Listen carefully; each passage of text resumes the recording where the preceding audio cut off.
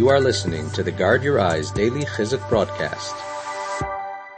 Why did the Rebbeinu Shalom want Yosef to be put through that nisayon of the Eshes Potiphar, the wife of Potiphar? Why did that happen? Because the Rebbeinu Shalom knew that Yidden will eventually have to go down to Mitzrayim. Yadaya Teda Kiger Yaz Aracha Beres Lachem.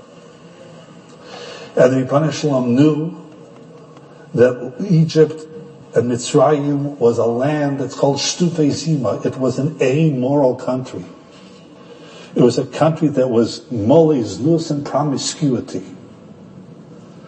How are Yidden going to be able to survive and not be nichshal in the promiscuity and the lewdness that permeates in Mitzrayim? You know how that happened? Because the fact that Yosef was able to withstand the nisayon and not be nichshal in arayos, that made it possible for Yidden to go down to Mitzrayim, and the entire time that they were there, not one Jew or Jewess was ever nichshal in arayos, with the exception of one woman, and that was a mistake. In case of mistaken identity. But how did that happen? Societies have an effect on people.